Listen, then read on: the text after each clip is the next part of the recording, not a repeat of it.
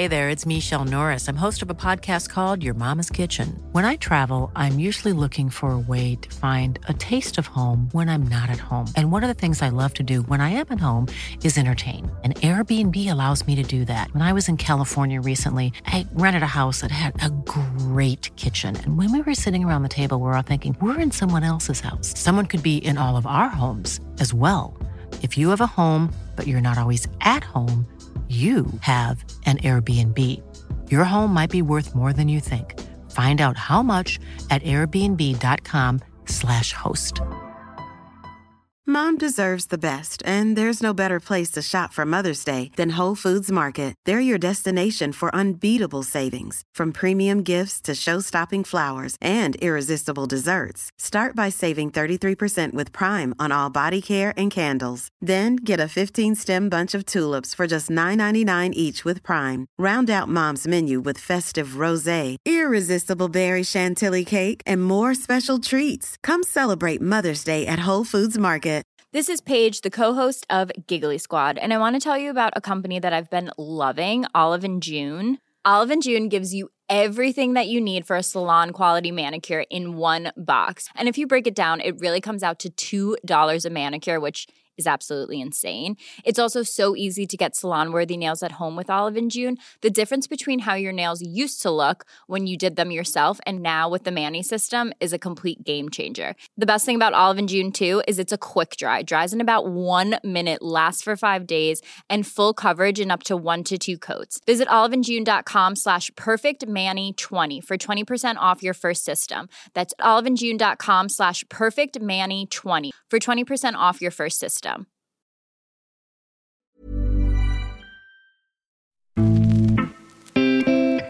Konkurrensen kommer från Anders Christiansen och Kiese Thelin. Han har med sig Kiese Thelin och passningen är bra och avslutar.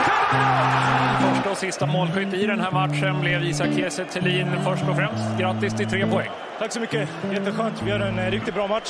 2 fina mål idag, det andra är du ganska nöjd med tror jag. Ja, riktigt nöjd. Bra skjuta på 1, så målvakten inte beredd. Det är bra pass av AC, så jättenöjd. Isak Kiese Thelin är tillbaka i Malmö FF för 3:e gången. Efter några händelserika år ute i Europa med flertalet utlåningar och klubbyten valde 29-åring att skriva på ett långt kontrakt med MFF. Anfallaren har inlett övertygande, även om klubben varierat prestationerna och en skada stört honom. Under maj månad väntar nu 4 matcher i Stockholm, varav en är cupfinalen mot Hammarby. I podden pratar vi om rivaliteten med framförallt Stockholmsklubbarna och munhuggeriet som sker lagen emellan. Där exempelvis Hammarbys Nair Besara hälsade välkommen med den klassiska frasen "Welcome to hell". Ja, det är kanske kul för han att säga så, men det är ingen som är rädd för att åka upp dit här. Jag tycker det är mest andra som pratar om... Jag tycker inte det är vi som pratar så mycket. Och jag tror de också vet att våran trupp är den bästa på pappret liksom i Sverige, men det är kul ändå när det blir lite snack och så, men jag tycker främst det kommer i så fall där uppifrån. Vi pratar såklart om de många åren ute i Europa där framgångarna varierade och anfallaren fick lära sig den hårda vägen att det handlar mer om att göra mål än att kanske bidra till en stark laginsats, och att det ibland är mer än bara kvalitet som styr laguttagningar. Jag kan tycka lite ibland när jag hör om oftast svenska spelare som kommer ut att de är lite chockade över det, för det är inte så det fungerar i Sverige, utan i Sverige är det oftast att den som gör det bäst, han spelar. Men det är någonting som man måste lära sig snabbt, att så funkar det. Det är inte lika för alla, och ibland så har du tur och då har du en tränare som har hämtat in dig och då mår du jättebra och tycker det är kul. Kiese Thelin är ovanlig i svensk fotboll sett till att han öppet talar om betydelsen av sin kristna tro, och han är inne på att den hjälpt honom att hantera elitfotbollens prövningar. Otroligt mycket. Jag brukar säga, jag vet inte hur de som inte tror klarar det, för det hjälper för mig i alla fall väldigt mycket att när det till exempel går tungt, att där har det hjälpt väldigt mycket att man liksom vänder sig till sin tro, till Gud och tänker och ber. att det här hände för en anledning. Och sen så, som vi sa, så exploderade det under ett år till exempel. Och då känner man att det kanske var därför.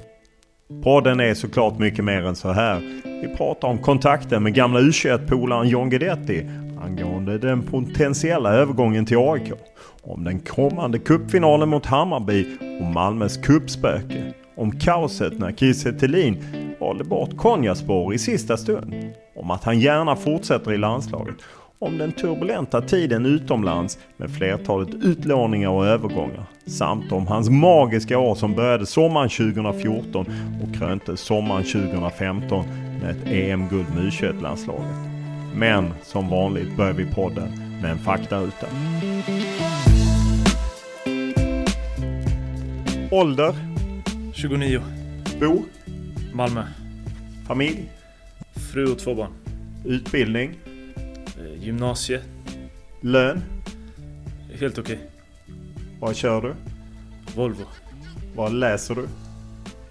Bibeln. Vad tittar du på? Fotboll. Vad lyssnar du på? Allt möjligt.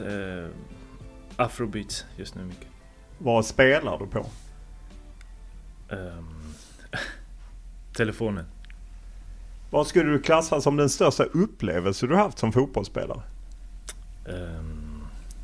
Att få spela VM eller Champions League. Vem hade du som idol när du var liten? Henrik Larsson. Vem är den tuffaste spelare du mött? Van Dijk tror jag. Vilken regel vill du ändra på i fotboll? Svårt. Att man inte får fira ordentligt med fans. Att man inte ska få guldkort när man firar. Vilket är ditt favoritlag och varför?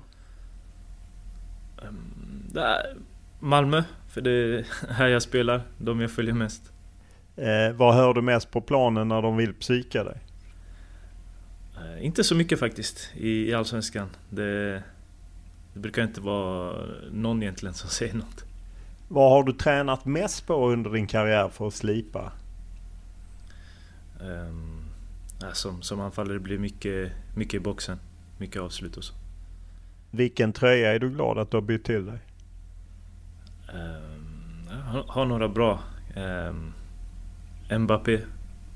Frankrike. Fin. Om du tvingas välja ett nytt jobb, vad blir det? Kanske någonting inom fastigheter. Vad unnar du dig om du vill lyxa till? Vad är din extravagans? Äta eller... Ja, eller om du gillar att köpa kläder eller vad du unnar dig för? Jag gillade att köpa kläder förut, men nu... Jag gillar godis. Hur är du som bilförare? Bra. Vad är din favoritfilm?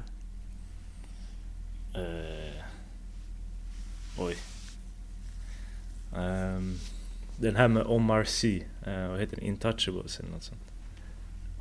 Det har jag faktiskt inte koll på. Om den exakta titeln är så. Nej, den kanske heter något annat. Så det kanske inte är min favorit ändå. Vid vilka tillfällen ljuger du? Jag försöker aldrig att ljuga. Men nej, jag försöker aldrig att ljuga. Om vi tar bort idrott och hälsa, vad var du bäst på i skolan?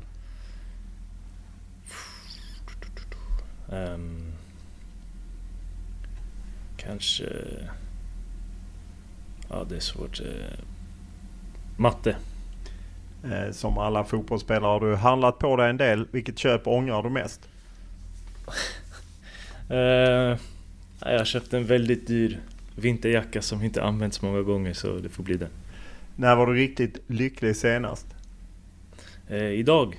Varje dag när jag får vakna upp och må bra och få vara med min familj. När grät du senast?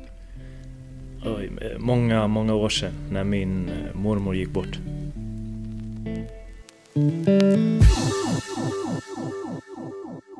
När vi träffats är det ju bara några dagar kvar till Hammarby-matchen. Vilken status är det för dig? Spelar du på måndag? Eller idag som det blir? Vi får se. Jag hoppas det. Jag var ute och kände lite idag. Och vi siktar på det, men det är många bra matcher som kommer upp, så vi får se. Ja, ni har ju många matcher, inte minst cupfinal och annat och många besök i Stockholm. Men vad är det som du lider av så att säga i skademässigt? Jag fick problem med ljumsken högra mot Värnamo. Det drog ihop sig helt, så det har inte klingat av helt än.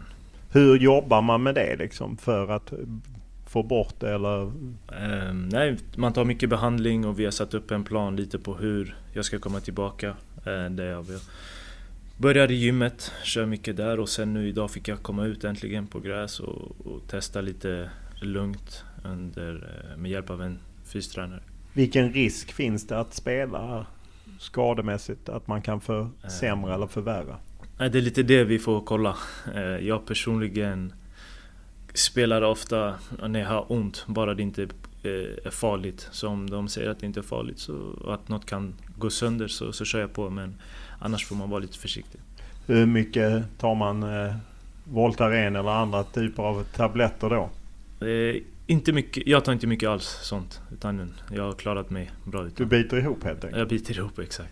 Hammarby inlett oerhört starkt. Hur ser du på motståndet som väntar? Nej, som du säger, ett bra lag, absolut, som har gjort det bra. Jag har inte sett någon match, men jag har förstått att de har gjort det bra såklart när jag kollar på resultaten. Men vi fokuserar mest på oss här, om jag ska vara ärlig, och vi vet vad vi kan när vi spelar bra, så då ska vi vinna. Om man ser till säsongen, ni har tagit det till cupfinal och ni har ju ömsom bra matcher, ömsom några lite svajare insatser i Allsvenskan. Var står man med FF? Vi har en stark tro på oss själva där vi såklart vet att vi vill vinna och ska vinna Allsvenskan. Och den nivån har vi absolut. Jag tycker att när vi är på vår bästa nivå är bäst i landet.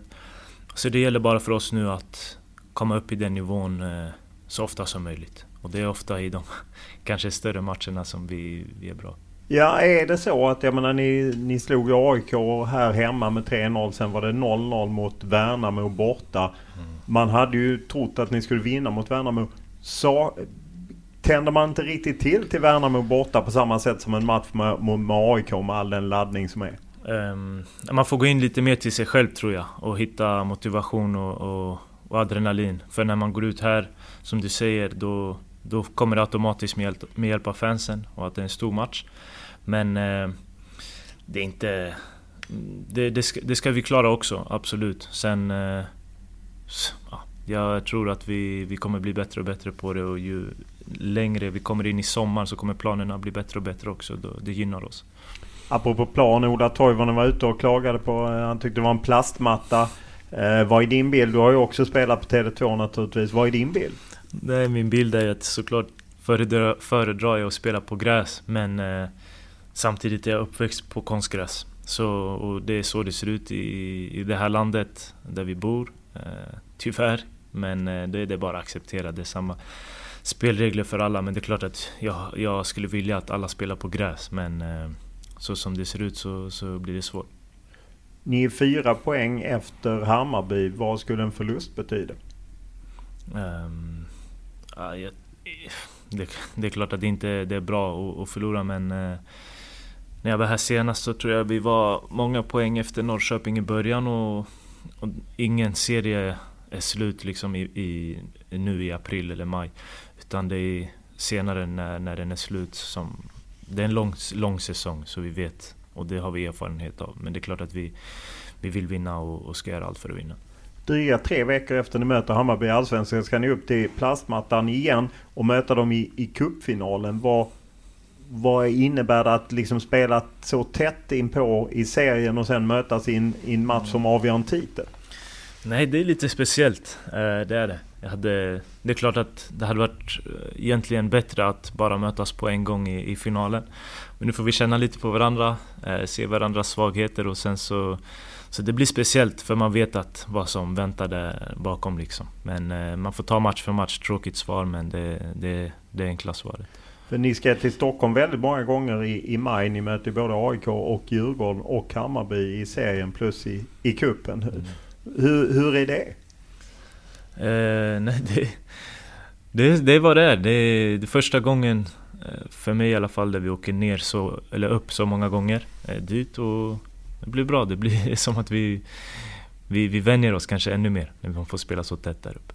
Om ni nu vunnit SM-guld många år, du har ju varit här och tagit ett par titlar.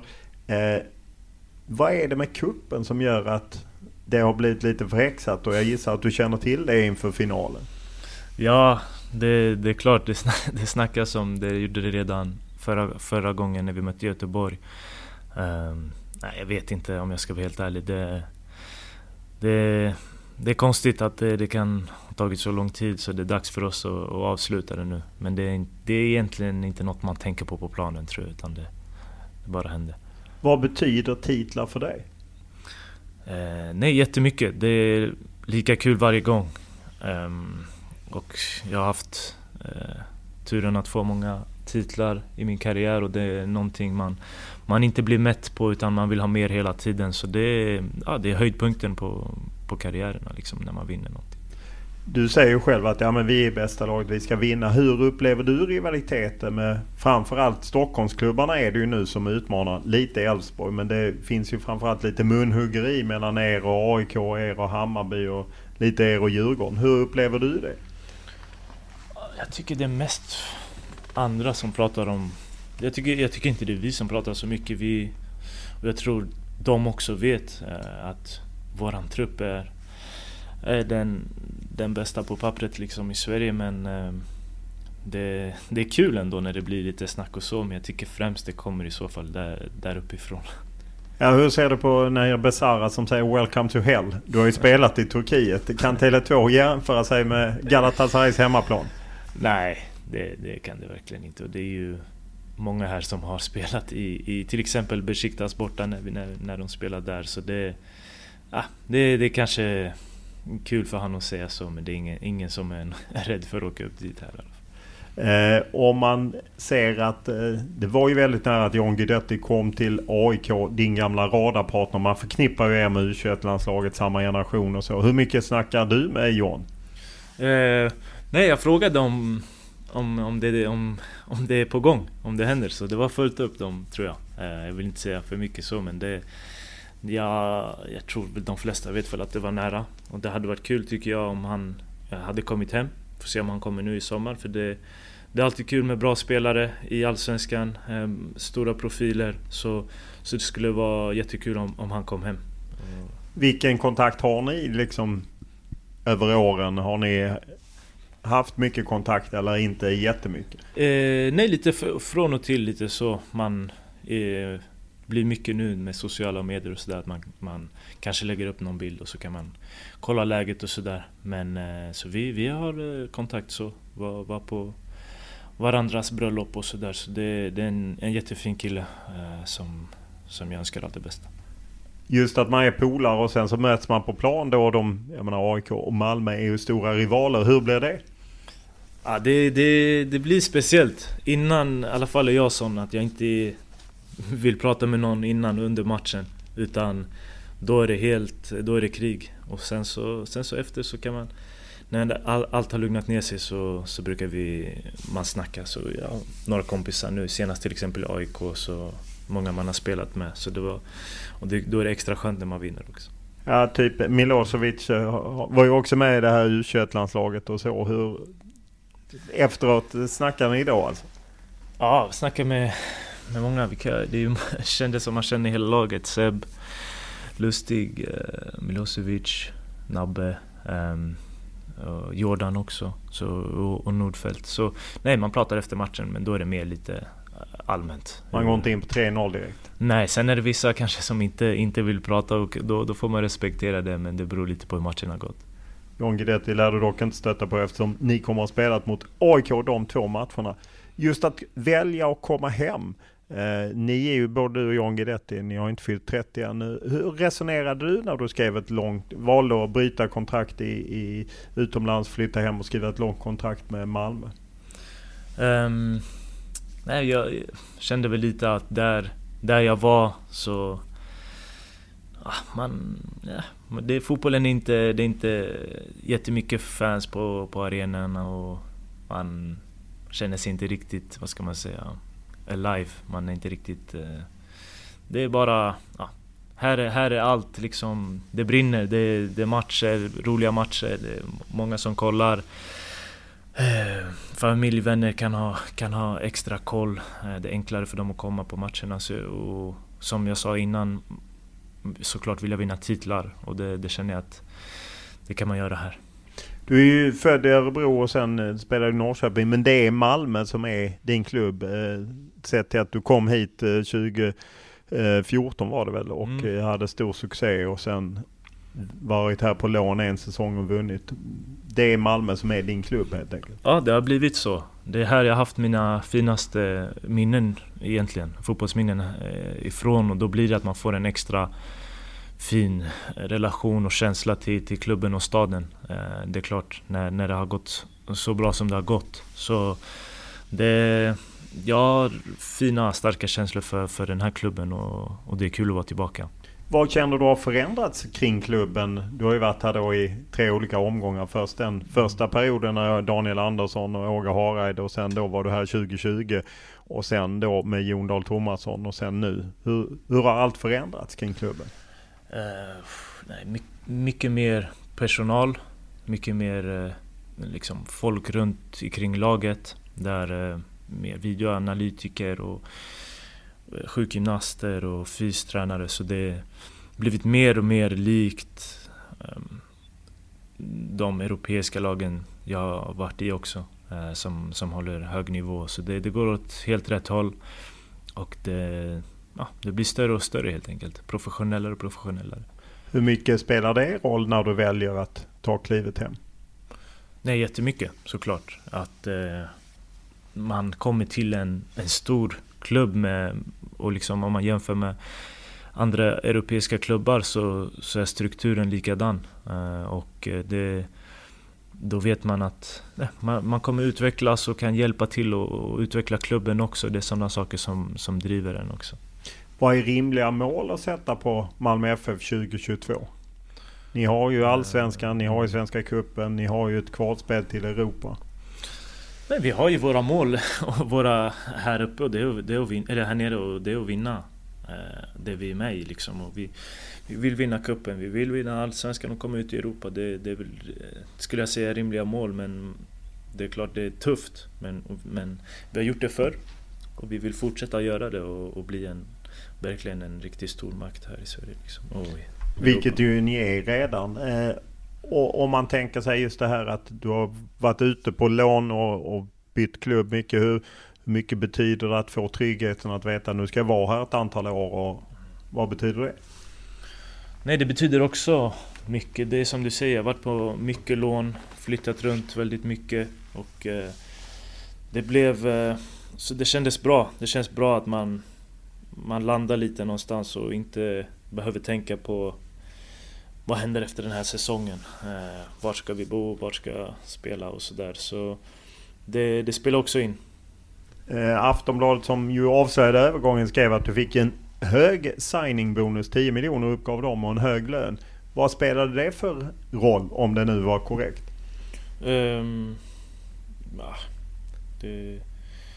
Jag gillar inte att prata så mycket om det ekonomiska, men det är klart att det också spelar in, som jag säger, när Malmö har blivit den klubben den har blivit. Men som jag sa, att det börjar bli mer och mer likt de europeiska stora klubbarna, så då är det klart att det ekonomiska också går upp. Vi har kommit mycket i Champions League och sådär, och då kan de locka till sig fler bra spelare. Är dörren stängd för dig att kliva ut igen? Känner du att nu är jag här för att stanna tillbaka i Allsvenskan och i Sverige? Men så känns det nu. Men sen så har jag lärt mig att man ska aldrig säga aldrig. Man vet inte. Jag vet inte, men så känns det nu i alla fall. Och jag trivs jättebra här med allt. Så jag känner att jag är i en bra form, en bra del av min karriär just nu. Så det är bra. När du pratade med Milos Milojevic, vad ser han i dig? Vad vill han ha ut av dig? Så har vi inte riktigt pratat med. Jag antar. Gör man inte det alltid? Men det är väl lite det självklart att jag ska vara en målskytt, en ledare i laget, en uppspelspunkt och liksom hjälpa laget och klubben att ta det framåt. Och det är jag trygg med. Det är kul. Man har mycket ansvar, stort ansvar. Så därför är det lite så. Nu när man är lite skadad så det blir extra jobbigt när man har mycket ansvar och när man sitter på sidan. Du har alltid gjort rätt mycket mål i Malmö. Vad känner man kring det när man kommer tillbaka hit? Finns det en trygghet i det? Absolut. Jag tror det är, som du säger, en trygghet där man vet att de vet vad de kan få ut av mig och jag vet vad jag kan. Så att man stressar inte upp sig. Man känner sig trygg och vet att man kommer få sina chanser och spela. Och då är det oftast då jag presterar som bäst och får göra mina mål. Vad har du utvecklat de år du har varit iväg? Jag vet att du var tillbaka 2020, men ändå, vad har du, om man ser liksom under de här åren när du har varit ute väldigt mycket, vad har du vässat framförallt? Jag tror framförallt straffområdesspelet, att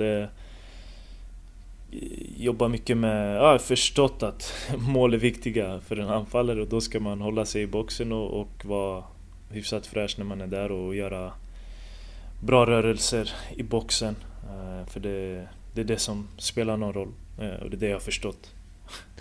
Just att du inte alltid spelat regelbundet när du varit ute i andra klubbar, så vad ger det för motivation när man kommer tillbaka hit och kanske får en ännu tydligare roll?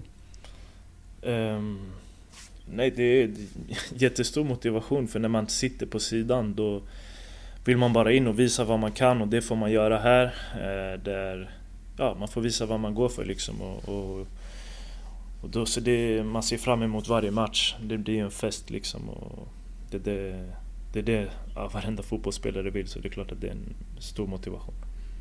Om vi hoppar tillbaka i din karriär, så spelade du i Karlslund och Örebro och hade väl även koppling till Jonas Tern via hans skola. Så vad betyder han och den utvecklingen för dig som spelare? Jag hade Jonas i ungefär en månad. Han jobbade med skolan i Värnamo och jag gick i Örebro, så då fick de bästa spelarna fick åka till Spanien då, och först Värnamo där man fick praktisera som professionell fotbollsspelare. Och han är en jätteduktig tränare. För du är med i ett offside-reportage där precis. Du nämns just i det. Ja, exakt. Så vi var där nere och det var... man lärde sig mycket av han liksom, kanske lite mer utländsk, gillar det spanska stuket, och jag tycker det är en grym tränare, grym personlighet. Och sen, men som sagt, jag hade han i en månad. Så. Då ska man inte överskatta det. Det är ju ändå så att du kom fram i Karlslund, Örebro SK snappade inte upp dig. Hur kunde du behålla tron liksom, att det skulle bli någonting? Jag tror det är det som är en av mina styrkor, det mentala, att man ligger i när det går tungt. För jag, som du säger, var jag kvar i division 3 då, och jag var ganska gammal i vissa folks ögon liksom. Många gick vidare till Allsvenskan eller Örebro SK som du ser.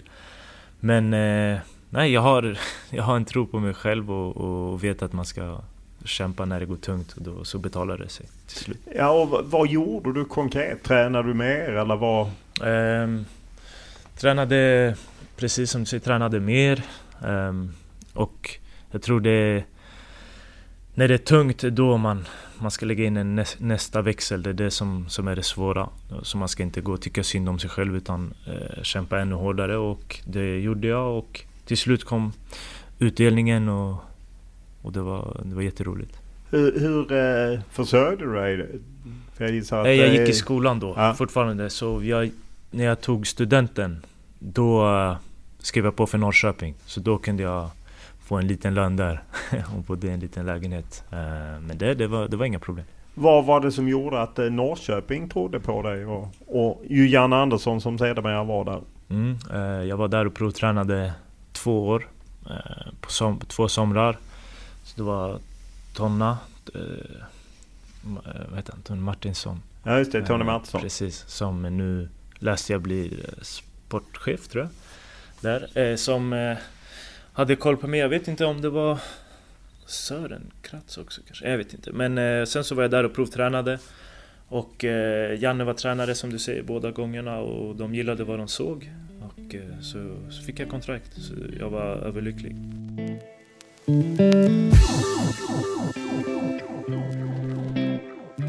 Nästan samtliga IFK Norrköping-spelare samlas på straffområdeslinjen. Isak Thelin kommer högst upp på den när han springer in och möter bollen med pannan från Martin Smedberg, Dalense. Och Janne Andersson kan inte göra annat än att applådera sina unga anfallsspelare. I den 52:a matchminuten så sätter Isak Thelin 3-1. Ja, titta, Florén kommer förbi. Ja, här är ett jätteläge för Kiese Thelin. Det är 1-0 Norrköping. Isak Kiese Thelin gör 1-0 i den 30:e matchminuten. Fin passning av Florén, men samtidigt dålig markering i Österförsvaret.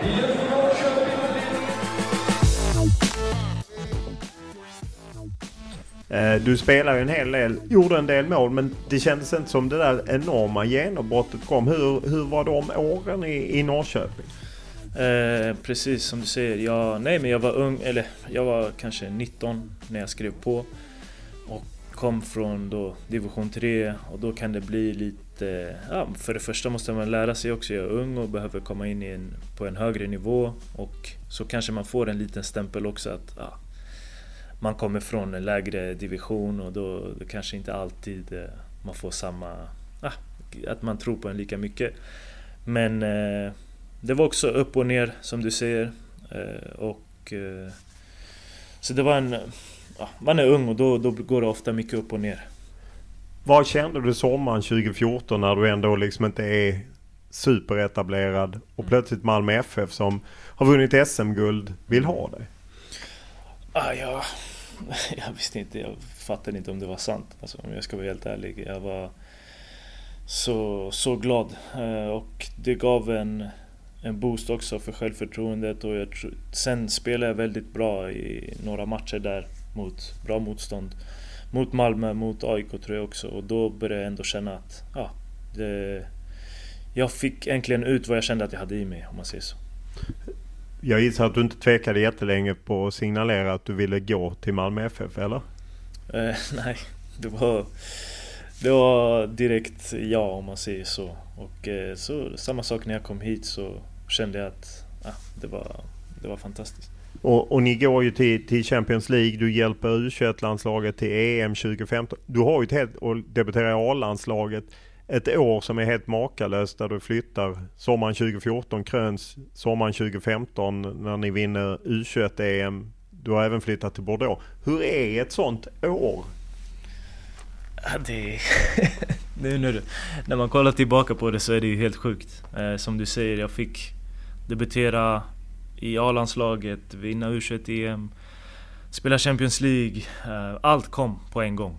Och då kände jag verkligen att liksom, allt jobb man har lagt ner när det har gått tungt och att det betalade av sig på så snabb tid. Så man var helt inne i det och bara flöt på. Allt flöt på och nu kan man kolla tillbaka och njuta. Fick du reaktioner då från folk i Örebro och Norrköping som kunde säga att de kanske missat någonting? Ja, det är klart, det var mycket snack om sånt att kolla vad ni har missat. Ni har missat ännu en spelare från Örebro och bla bla bla. Men alla har sina egna vägar och det här var min väg.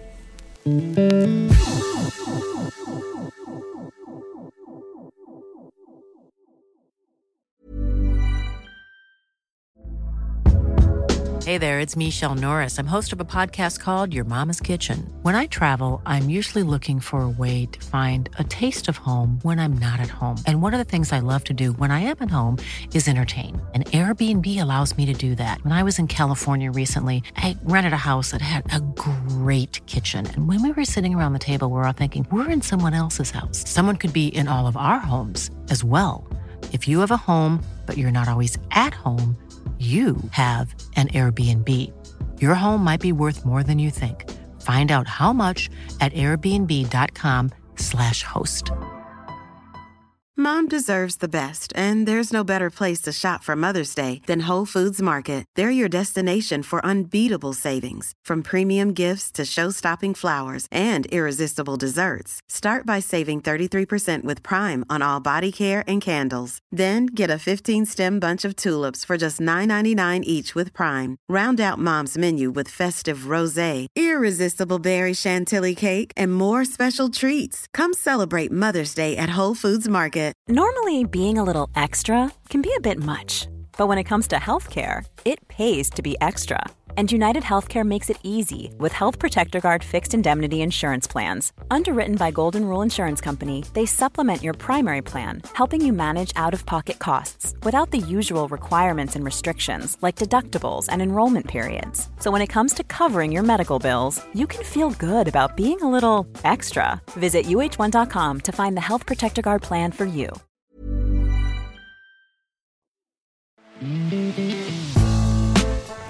Bra rättat av Sam. Tyvärr för svensk del. Och så placerar han upp den i krysset hur lätt som helst. Suverän straff!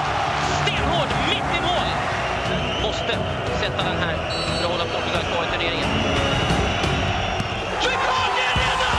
Ja! Sverige vinner EM-guld! Mot alla odds! Ingen hade trott på det här utom de själva. Jag tror inte det är sant. Det är svårt att veta vad man ska fråga egentligen. Ni får bara beskriva egentligen vad ni känner där bakom solbrillen. Stort tack, vi älskar er allihopa. Det är fantastiskt stöd. Sverige, vi har vunnit EM-guld. Det är hur stort som helst, vi älskar er alla. Nu när du tittar tillbaka på U21-EM sommaren 2015, vad får du för tankar då? Det var också helt fantastiskt, för men jag tänker faktiskt tillbaka på gruppen, för det kändes som vi var ett gäng kompisar som spelade. Vi var väldigt tajta och det var helt sjukt. Det var fantastiskt.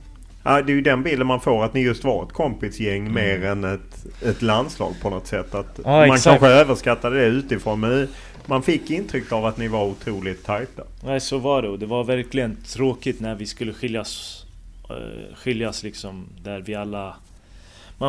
Vi trodde inte, man tänkte att vi kommer inte spela någon gång med en sån här grupp igen, där man är så tajta allihopa liksom, och har så kul tillsammans och kriga för varandra på det sättet. Så det var något unikt. Förstår man då, när man har haft ett sånt år där allting rullar på, utlandsproffs och vinner och allt det här, att det kommer kanske inte alltid vara så? Eller kan man inte riktigt ta in det? Jo, det är klart. Så jag försöker alltid vara ödmjuk, för jag vet att om man flyger upp för mycket så kan man krascha ganska ordentligt. Så jag försöker njuta när man är där, men ändå liksom kämpa ännu hårdare. Så det är en balansgång som man måste ta.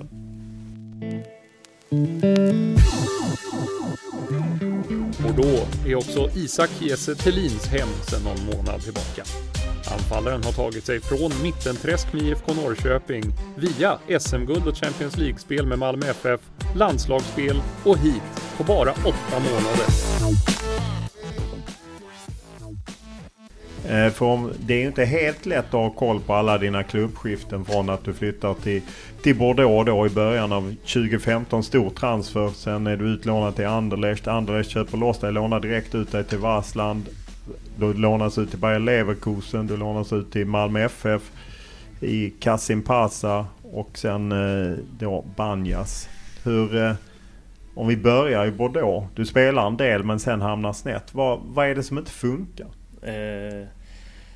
Framförallt att jag hade en hälsporre som gjorde att jag kunde inte springa ordentligt, var inte 100%ig, och som vi pratade om innan så är jag en sån som biter ihop och ville hela tiden ändå fortsätta, och det kanske nu med facit i hand borde jag inte ha gjort det.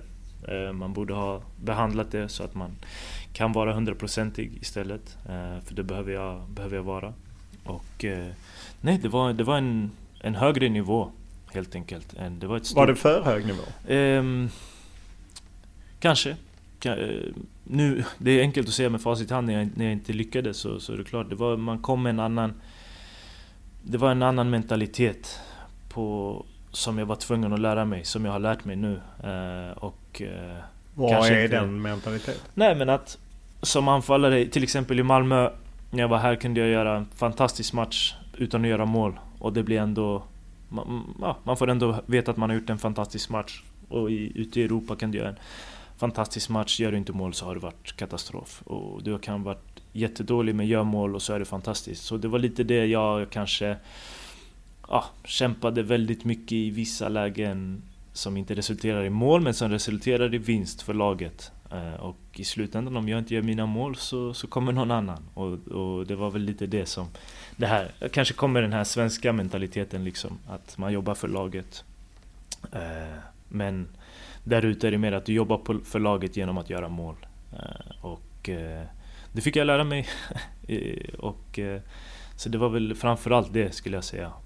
Och sen när jag väl hade lärt mig det så fick jag inte riktigt chansen i något lag förrän i Beveren. Och då betalade det ut sig bra.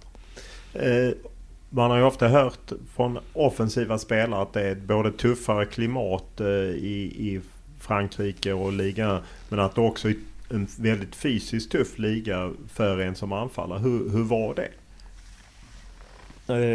Ja, den var tuff. Fysisk liga, men jag är också en fysisk spelare, men det stämmer. Det är en fysisk liga, många tuffa mittbackar, yttrarna är snabba, ytterbackar snabba liksom. Så det är en bra liga, så många fysiskt duktiga spelare.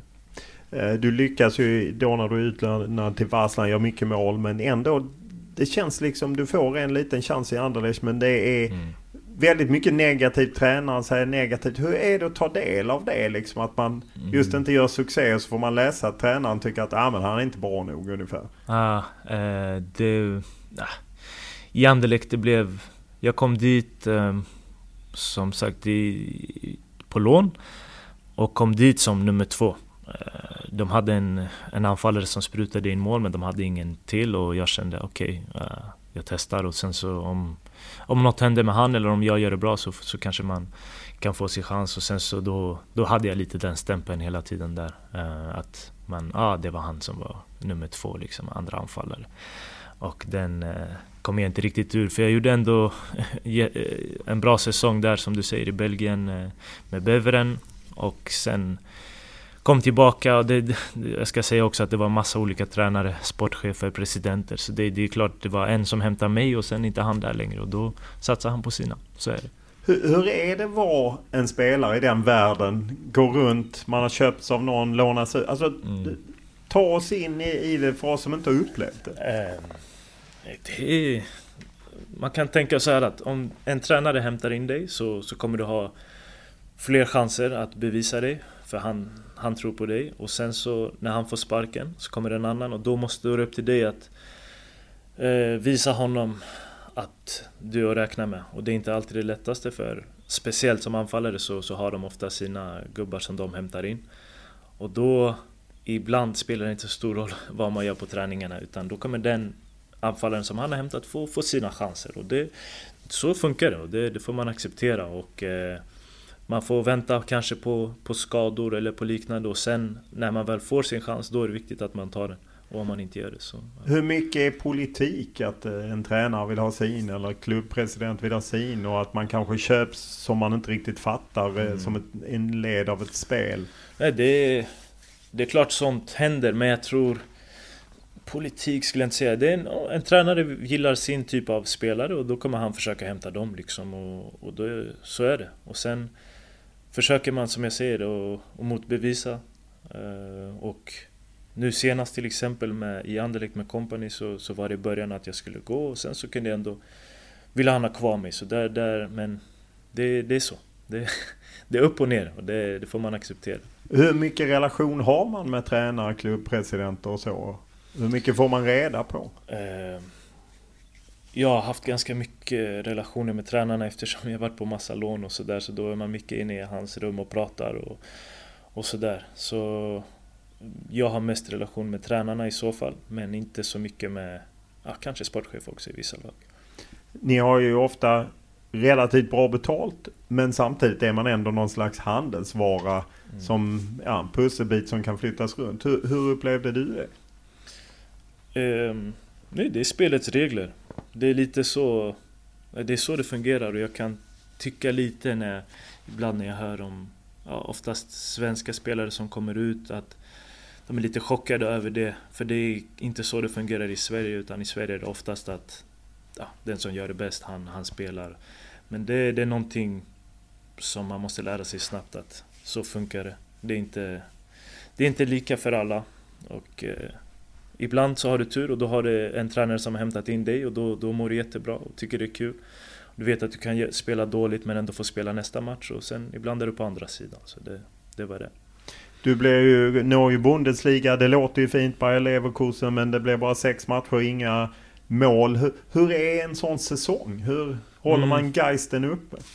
Ja, det är samma sak där. En tränare som hämtar mig, fick spela i början, spelade dock tror jag alltid i Europa League, men i Bundesliga som du säger, och sen så fick han sparken, och så kommer det en annan duktig tränare, men som gillar en helt annan typ anfallare än mig, och de som spelare gör det bra. De gjorde det bra. Jag tror vi kom till Champions League, så du kan bara vara tyst och jobba. Det är inte så. Om laget hade gått sämre, då är det en annan sak. Då kan man vilja få sin chans, men när laget går bra, då är det bara att ligga i. Men det är klart det inte är roligt och när laget spelar match och du sitter på bänken, kanske hoppar in några minuter, och nästa morgon ska du träna med resten som inte spelar. Det är inte roligt. Men hur håller man geisten uppe? Man måste tänka på, jag brukar tänka att jag måste vara redo för om jag får chansen eller för nästa klubb. Så, och vissa klarar det och vissa klarar inte. Hur är det att komma in på lån till klubb efter klubb? Nytt omklädningsrum. Hur är den tillvaron? För det är ju annat än att man kommer till någon, nu ska du vara här x antal år. Sen kanske det inte blir så långt, men ändå att man är just en lånespelare. Ja, det är speciellt. Men jag blev van med det. För man kommer in, jag är ändå där i 1 år. Det är ändå en lång tid också. Men som du säger, man måste lära känna nya folk varje gång. Nya relationer. Så jag tror jag växt av det som människa. Och blivit...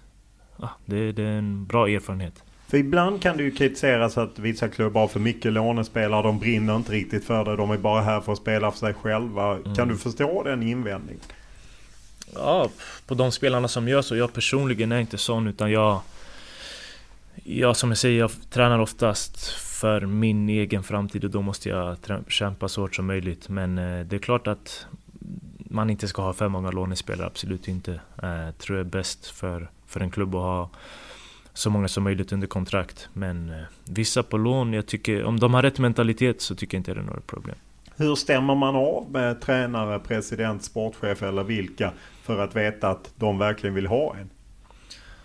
Ja, man får en känsla när man pratar med dem. Om vi säger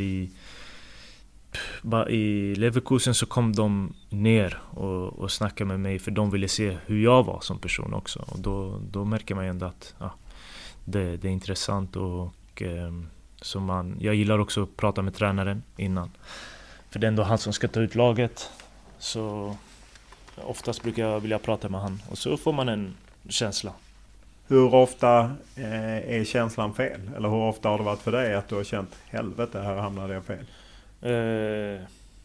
Nej, det har inte hänt så faktiskt. Det är klart, som jag sa, i Bordeaux så i slutet så var jag långt ner i facket, och då tänkte jag, när jag pratade med Anderlechts tränare, där han sa att du kommer vara andra anfallare här. Han var ärlig liksom. Han sa inte att du ska vara första, utan han sa att du kommer vara andra, och jag accepterade att hoppas kunna få min chans och knipa första platsen sen liksom.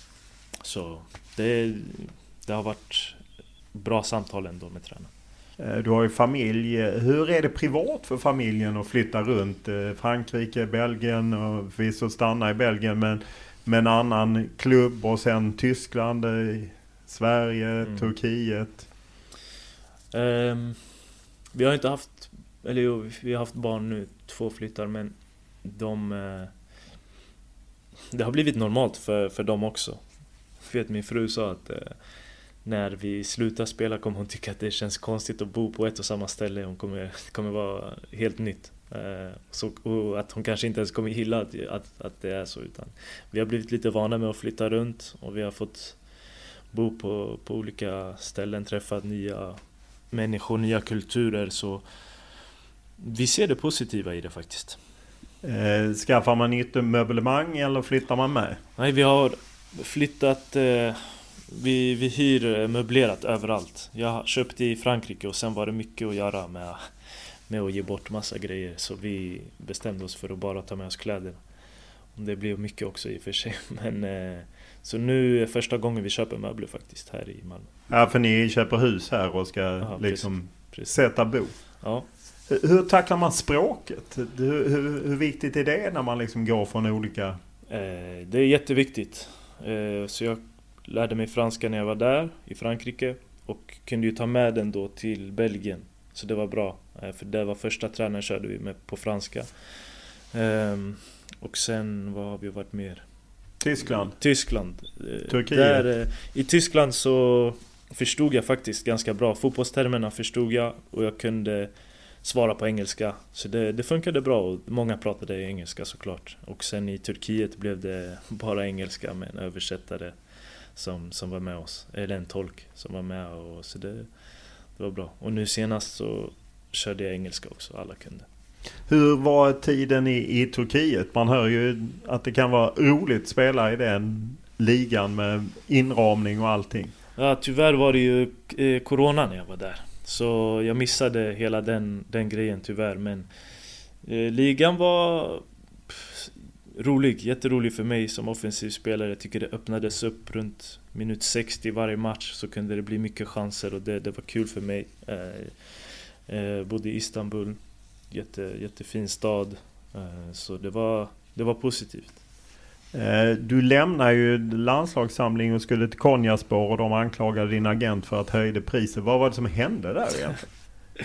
Ja, jag åkte dit och på vägen dit så fick jag bud från Banias och jag ville hellre dit.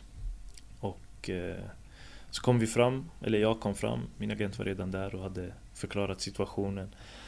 Och de var galna för att det var sista dagen på fönstret.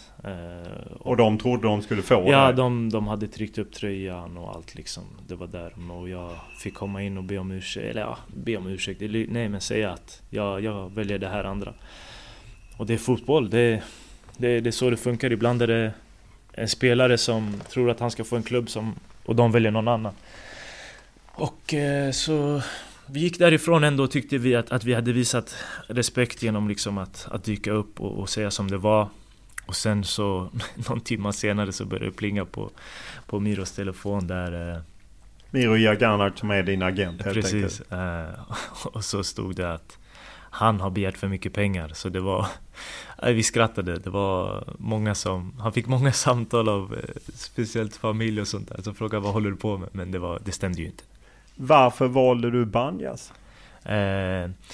Man misstänker ju ekonomin då, eftersom jag gillar att fråga sådana frågor och du inte gillar att svara på dem. Jag måste ju ställa det. Självklart spelade ekonomin in. Det ska man inte ljuga om. Utan ekonomin spelade in och staden kunde bo i Abu Dhabi. Jämförde lite med Konya. Otroligt stor skillnad. Så jag kände att det fick bli det. Hur var ligan i Förenade Arabemiraten? Mycket speciell. Man får ju ha 4 utländska spelare, eller 6 med 2 unga också. Så och många inhemska. Så de som har bäst inhemska spelare är väl egentligen bäst. Och tempot i matcherna kan inte vara så högt på grund av värmen. Och jag kom i september, men och jag sa liksom, nej, det är lugnt, jag spelar. Tränaren bara skrattade och sa, du får börja på bänken så får vi se. Så kom jag in 20 minuter, tog kanske 3 maxlöpningar och sen, alltså det var som att jag hade spelat 90 minuter. Så det var sjukt i den värmen. Så det var speciellt, mycket, mycket speciellt. Men du kände ändå att efter ett år så räckte det, eller?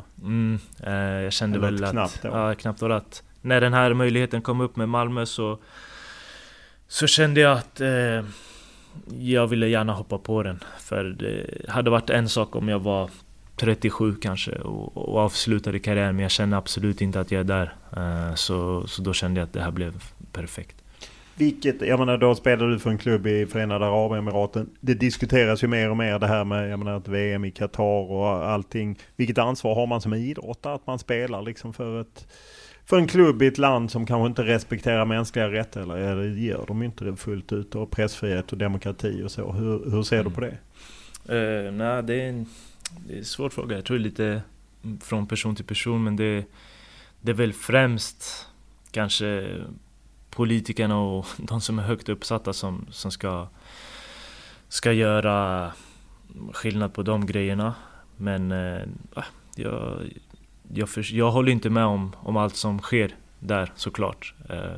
Men så är jag där, och när man väl är på plats också så kan man ju, hur ska jag säga,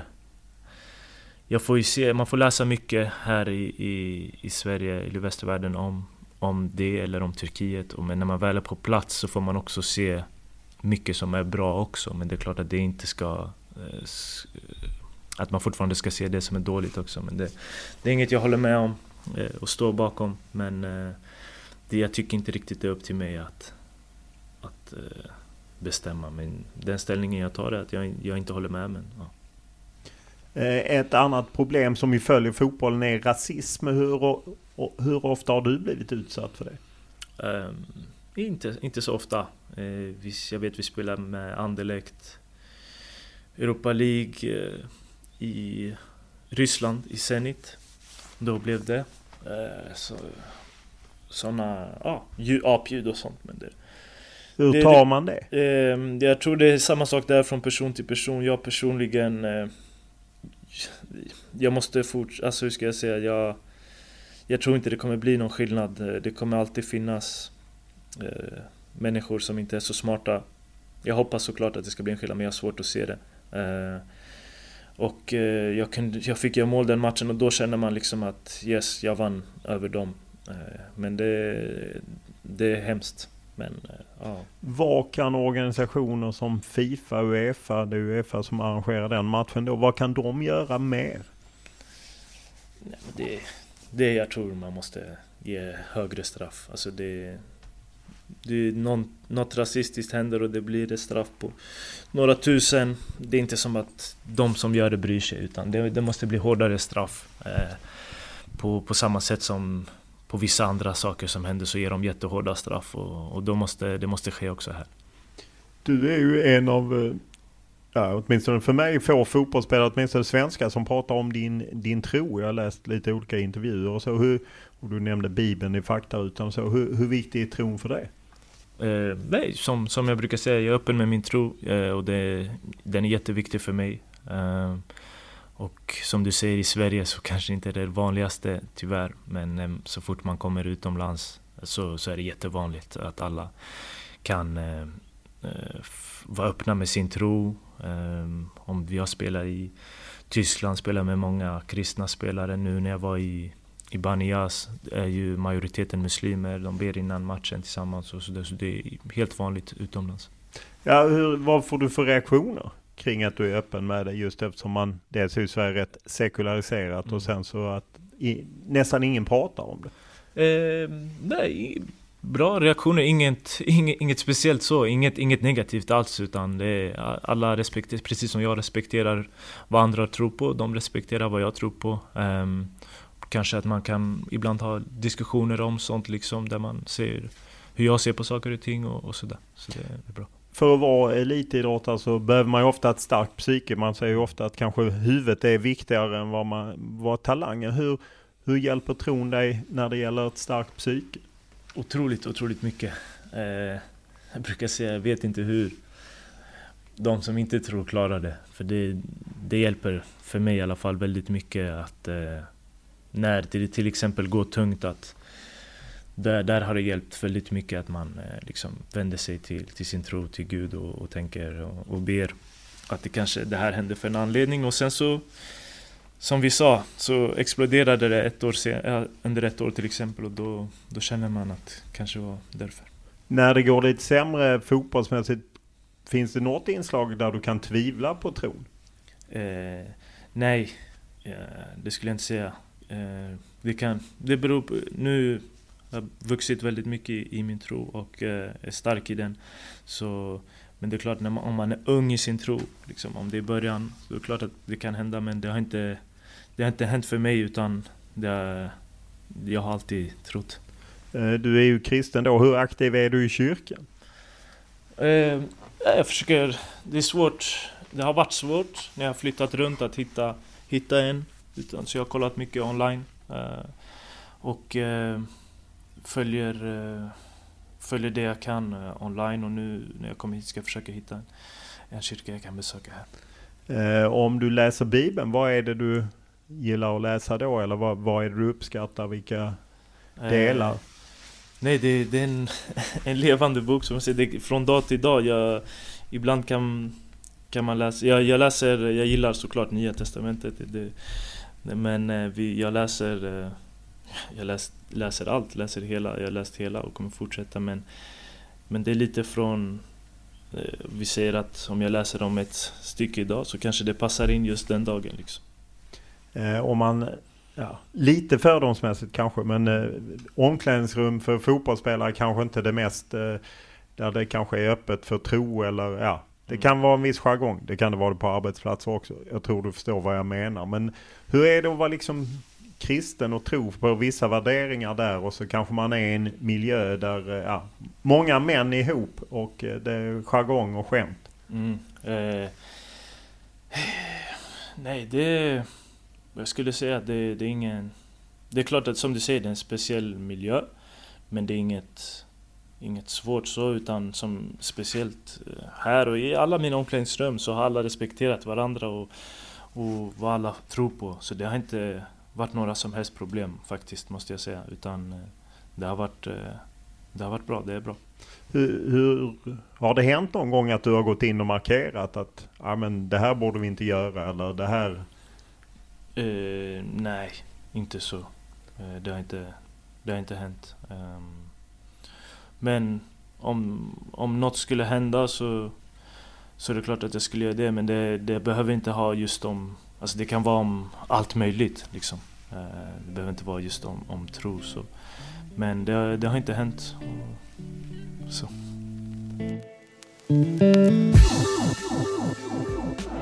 Oj då, Kiese Thelin, kan han avsluta härifrån? Han skjuter i mål! Isak Kiese Thelin, där satt den! Äntligen för hans del! Och han gör det helt på egen hand längs kortlinjen. Och jag tror till och med att Kurre Hamrin hade blivit stolt att göra sånt där mål i landslagströjan. Isak Kiese Thelin, 2-0 för Sverige. Så skönt, man andas ut lite för Kiese Thelins skull. I sin 10:e landskamp gör han sitt första A-landslagsmål, Isak Kiese Thelin. Du var ju med i VM-kvalet, Grekland borta senast, om jag inte har fel för mig. Hur ser du på landslaget? Ja, precis. Fick vara med där. Så skulle jag vara med samlingen efter, men hade skadat mig. Och det var tråkigt, för jag kände på den samlingen som jag var med att det gick bra. Jag kände mig het. Så ja, jag ser på det att jag måste göra det riktigt bra, så finns det möjlighet att vara med. Men många duktiga anfallsspelare ute i Europa nu, så det är tuff konkurrens. Det blev inget VM. Hur följde du playoffet? Jag följde det hemma på tvn. Och nej, jättetråkigt såklart. Jag hade hoppats att de skulle klara det. Så det var tufft. Jag trodde typ efter första 20 eller vad det var, så trodde jag att vi kommer vinna med 3-0. Men så blev det inte. Vilken dialog har du med Janne Andersson och Peter Wettergren? I så fall med Janne, liksom att ibland kan ringa och kolla läget. Han ringde nu senast när jag var där nere och kollade läget, och jag vet att han vet vad han får av mig och jag vet vad han står för, så vi känner varandra väl, och jag vet att jag är med i snacket i alla fall. Hur ser du på ett EM som ligger då 2 år drygt fram i tiden? Så om jag får vara med så vill jag vara där, såklart. Vad har det betytt att vara med i landslaget? För du var ju med i början, var med precis. I EM och sen fick du starta mycket Nations League hösten 2018. Sen efter det har det varit lite svårare. Ja, det har betytt... det är en ära varje gång. Det är en dröm som man är liten liksom, att få med i landslaget. Och det är en stor ära och jag hoppas vara med igen. För nu jag känner att jag är en bra ålder, men som sagt, som jag säger, det är väldigt många duktiga spelare som kommer fram och som spelar i stora lag. Så det är en tuff konkurrens, men det är en ära varje gång. Men du är liksom sugen på det hela, så att säga? Ja, självklart.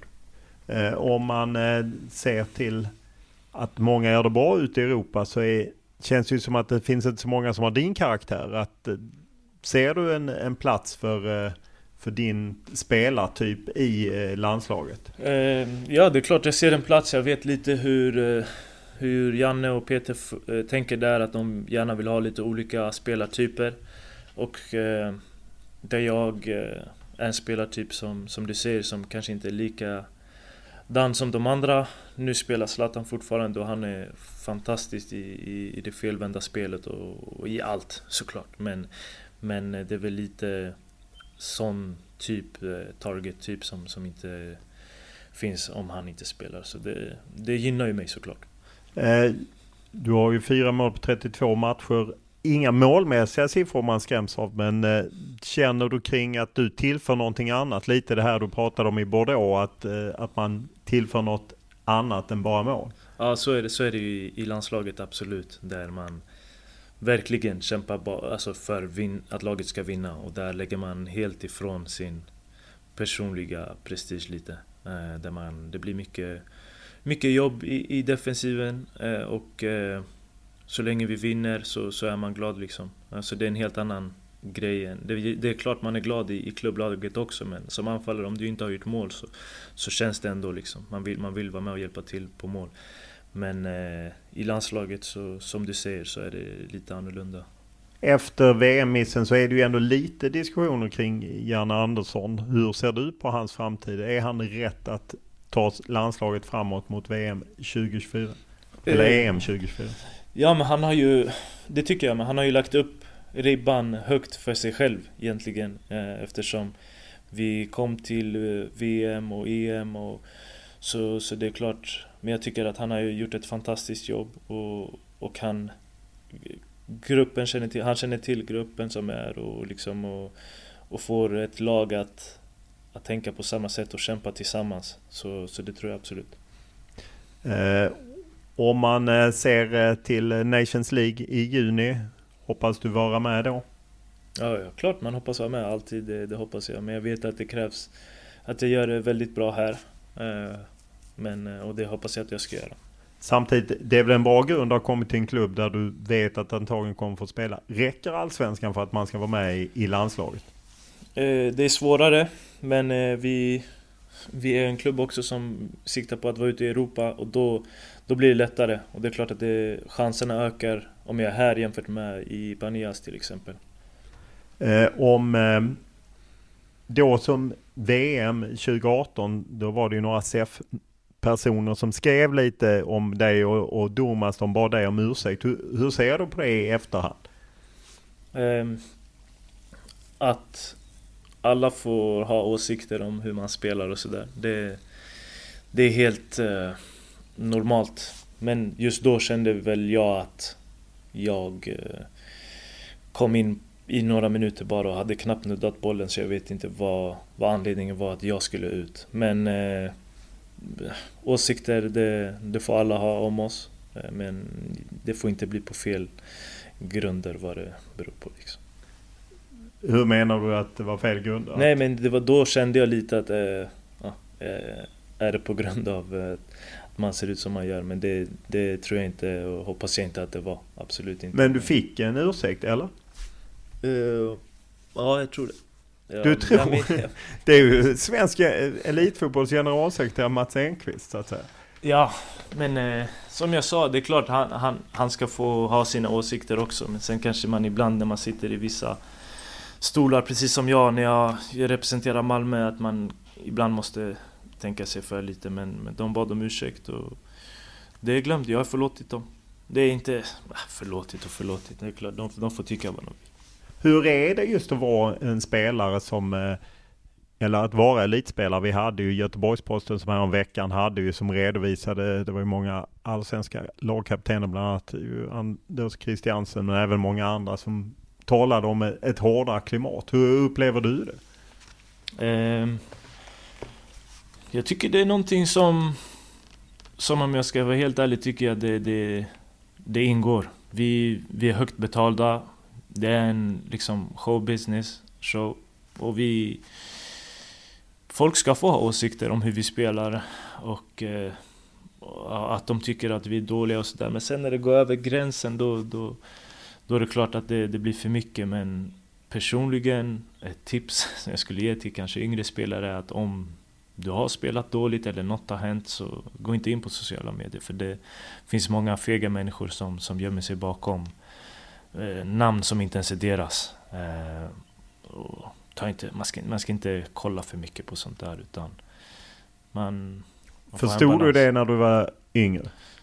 Jag lärde mig. När jag kom till Norrköping så var jag 19. Det var helt nytt. Och man läser vad någon sa. Du blir irriterad. Och vissa kanske kan hantera det. Jag blev arg istället. Och kände liksom, okej, det här det är inget jag ska fortsätta med, för jag blir bara irriterad. Så det var en målvakt jag spelade med i Karlslund från Gambia, Balla heter han, som sa en gång att när det går bra så ska du inte läsa tidningarna, för då kommer du tro att du är bättre än vad du är, och när det går dåligt ska du inte läsa, för då tror du att du är sämre än vad du är. Så det är ett smart råd faktiskt.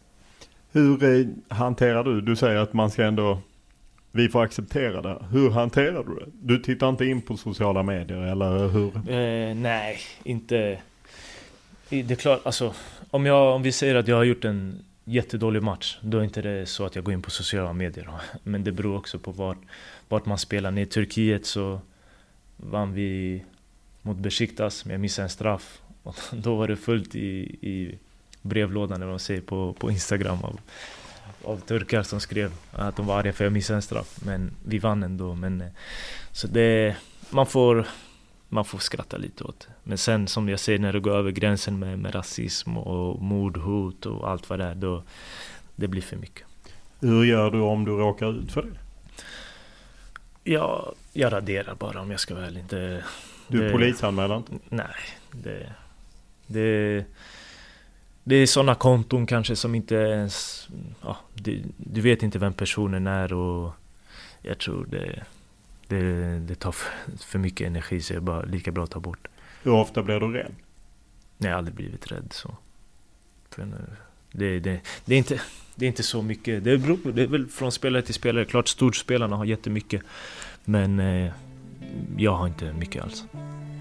Stort tack för att du tog dig tid. Tack. Podden är klippt och producerad av Daniel Eriksson, och vi tar tacksamt emot tankar, idéer, önskemål, synpunkter, kritik. Ja, vad den än må vara, så är det enklast att mejla mig olof.lund@tv4.se eller skriva till mig på Instagram eller Twitter, och då är det Olof Lund som gäller i ett ord. Stort tack för den här veckan.